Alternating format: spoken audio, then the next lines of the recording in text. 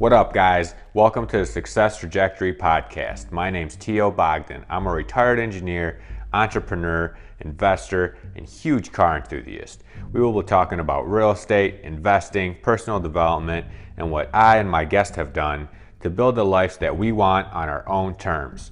My goal is to help people find their own path to their own success trajectory. Let's get started.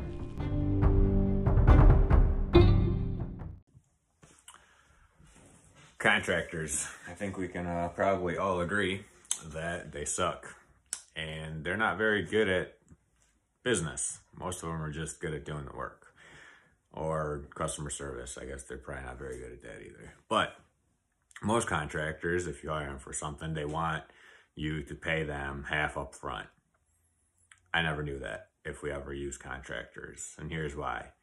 There's no reason for us to pay, or you. Then this goes if you're flipping houses, if you're remodeling your own house. This goes for anyone, really, that's using a contractor. There's no need to pay all that money up front, right? Let's say you got a $5,000 job. Let's say he's maybe doing your kitchen, and he wants $2,500. Obviously, it's not a $5,000 job if it's a contractor. Let's call it, let's do real numbers, a $20,000 job to redo your kitchen, okay? For him to start, he wants half the money up front. There's no reason you need to give him $10,000, right? What do you need to buy? Cabinets, maybe? Okay, that's fine. That's like $2,000, $3,000. What else does he need, right? There's no actual need for the upfront payment unless he actually orders some sort of material. And if he does order some sort of material, he can have you, like, let's say he just orders everything at Home Depot. You can do a phone sale and you can pay for it, right? There's no need for you to give him money up front, right? And that's just how I do it. I've been screwed over by contractors before, and I never pay. And if they ask why, well, you just kind of got to ask them why. Like, hey, why do you need this much money up front? Like, what are you going to use it for? And he's like, materials. Okay, there's no way that you're going to spend $10,000 on materials for you just to get started on redoing my kitchen, right? So just kind of be super careful with that. And I always do it. I pay them as like work's completed, right? So let's just say they're redoing a kitchen. It cost me 20 grand, whatever.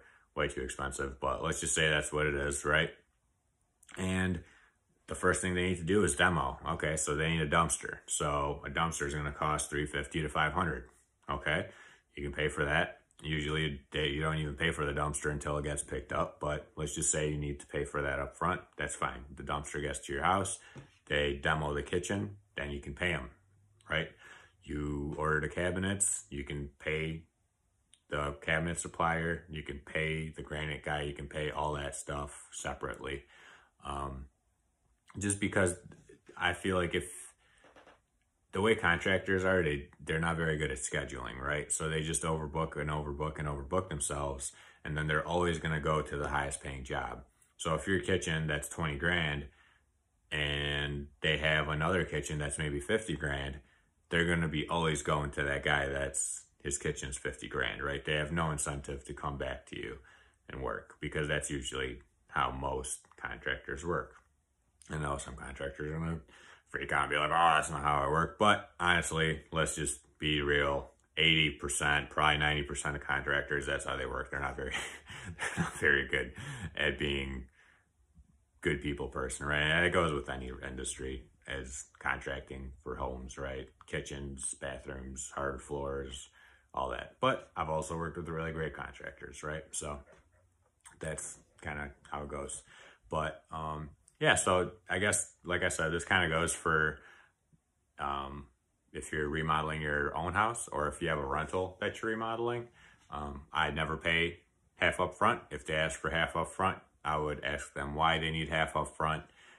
And if they say it's materials, then be like, well, you just go to Home Depot, pick out your materials, and I'll pay for them.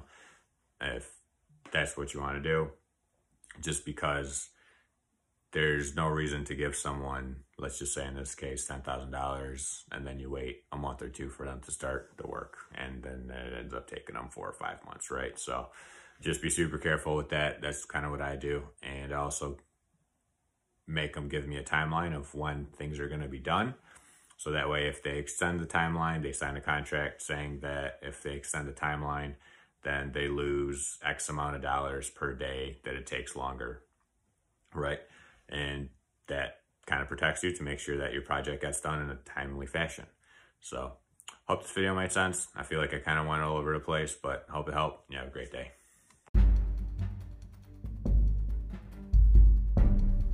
Hey, thank you for listening to the Success Trajectory podcast. Don't forget to subscribe, leave a review, and tell your friends about us. For more content, you can follow me on Instagram at RealTOBogdan, and everywhere else, Facebook, LinkedIn, and YouTube, T.O. Bogdan. Thanks again, and I'll see you on the next one.